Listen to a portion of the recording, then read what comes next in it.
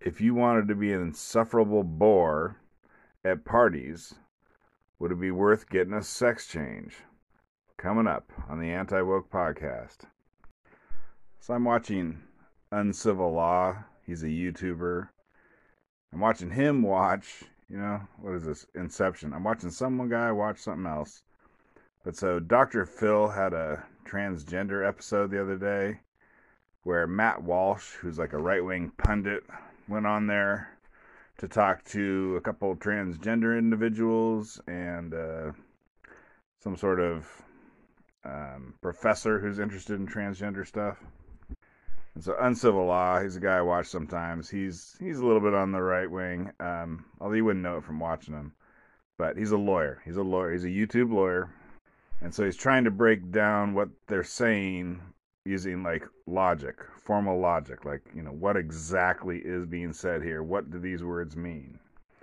And so it starts out, Dr. Phil, a couple transgender individuals come out. I mean, he's picked some pretty good ones. I can't tell if they are biological men or women. It's tricky. They both have beards. I don't know. You would have to go watch the video. Look up Dr. Phil transgender. You can see if you can figure it out. But anyways, Dr. Phil asks them, okay, what does it mean to be... Sorry, what's the difference between sex and gender? And so the answer is sex is your chromosomes, it's the thing between your legs, etc. And gender is between the ears, it's in your brain. I guess I'll mention here, what's the difference? What's a man? A man is a male human. A woman is a female human. At least that was the old school definition. We're changing stuff around now. And then, well, what is a male human or a female human? Well, there's something called gametes. And so a male is someone who has small gametes, and a female is someone who has large gametes. And that just means sperm and egg. Sperm is small, egg is large. So that was, that's the biological scientific definition until we're looking into a new definition for stuff now. And so Uncivil, that's what I'll call this lawyer. He's like, okay, so I can look inside my pants and I will know what sex I am. Or I can get a DNA test, a chromosome test, and I will know what sex I am. But he's like, he's like, how do I know about myself? And he's like, well, then how do I know what gender I am? Like, I can look in my pants and see that I'm a male, I guess, but I can't look inside my own head and see that I'm whatever. So I guess the point is, he feels, and I think I agree, things are getting a little wishy-washy here. All right, I mean, so none of this is going to make sense or stand up to logic. But okay, what does gender mean? It's like, holy crap, you start talking about this stuff and I don't even know I don't even know what words mean anymore. So okay, what does gender mean? Looking at it here on Google definition, gender, noun, either of the two sexes, male and female, especially when considered with reference to social and cultural differences rather than biological ones. So like, gender is the same as sex, but especially it's related to cultural differences. I mean, like, supposedly women cook and men take out the garbage. So your gender is male or female, but especially whether or not you cook, or especially whether or not you take out the garbage. Okay, that doesn't make a lot of sense, but we'll go with that for now. Well, and then one of the transgender individuals mentions being assigned a gender at birth. So maybe this is, in the old days, like, I think 100 years ago, everyone knew what gender meant. Male, female, same thing as man, woman.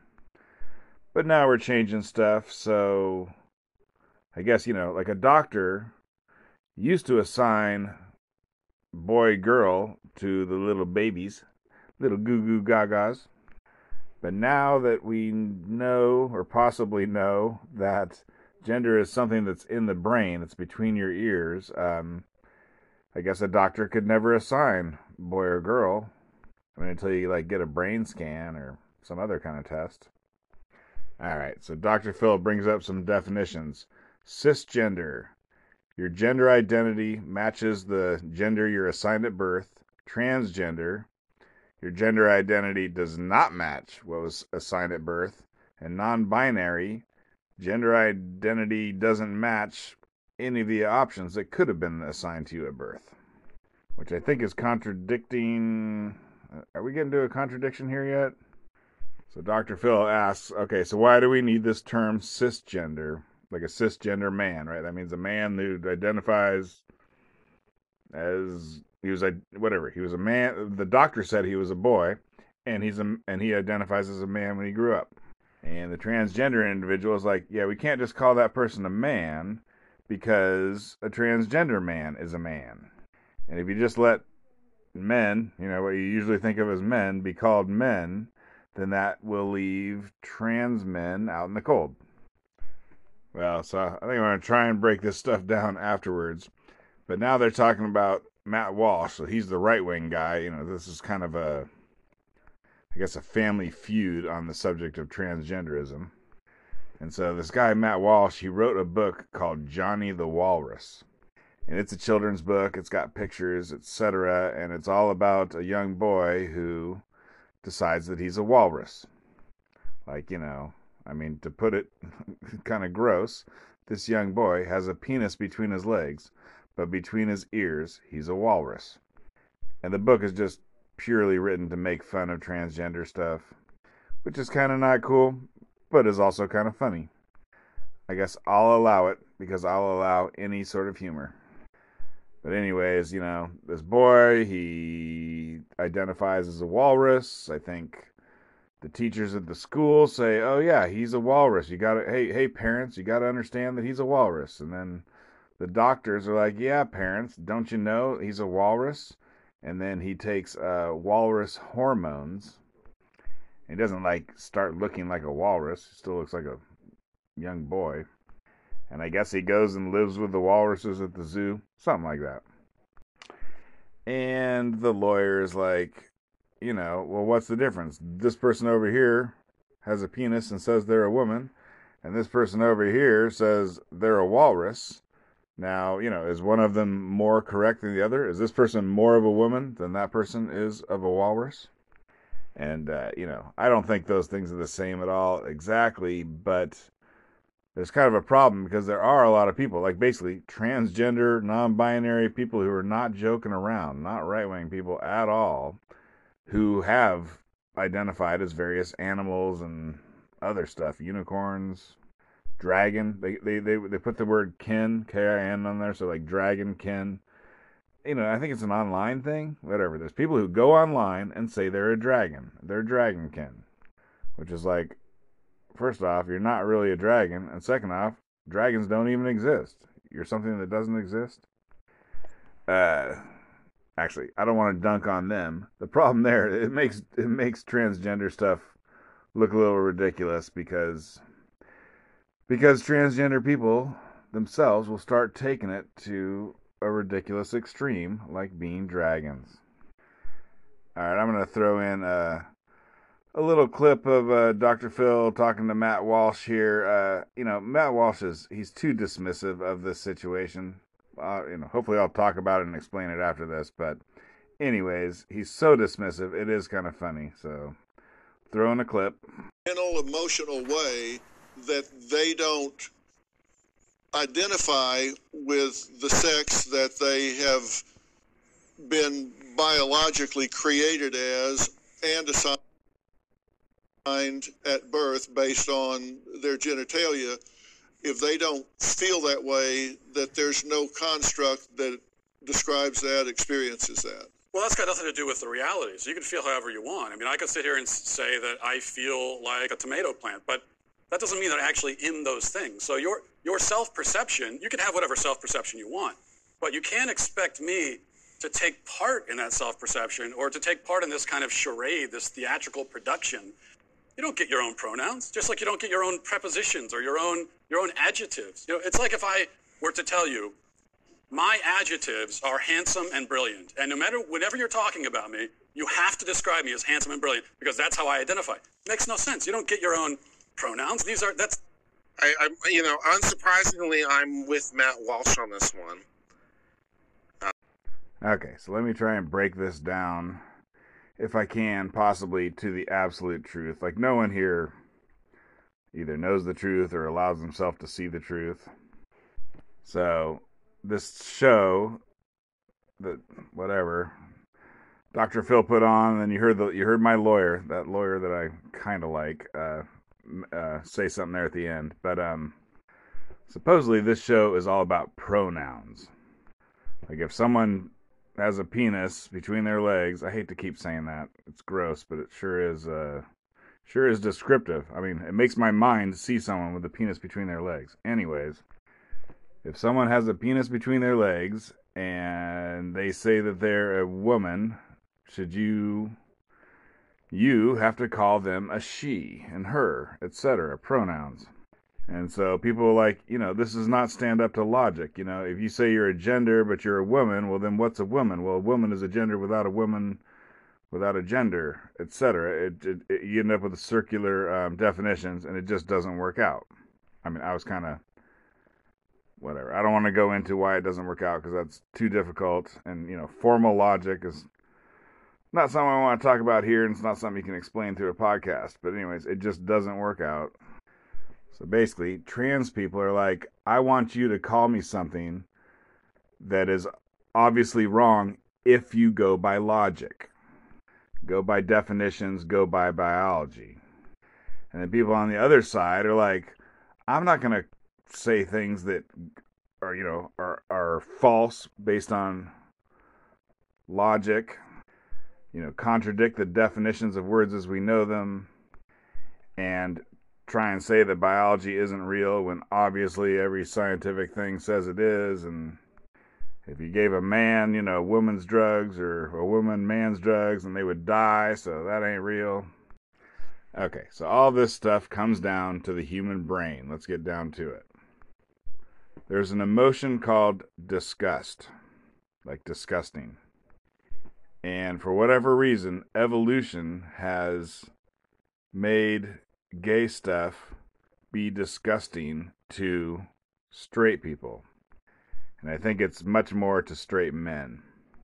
Like, basically, in the history of the world, history of humans, there were some straight men who didn't think that being gay was disgusting, and for whatever reason, they didn't have kids, they didn't pass on their DNA, and so now all we're left with now is straight men who think that gay stuff is disgusting.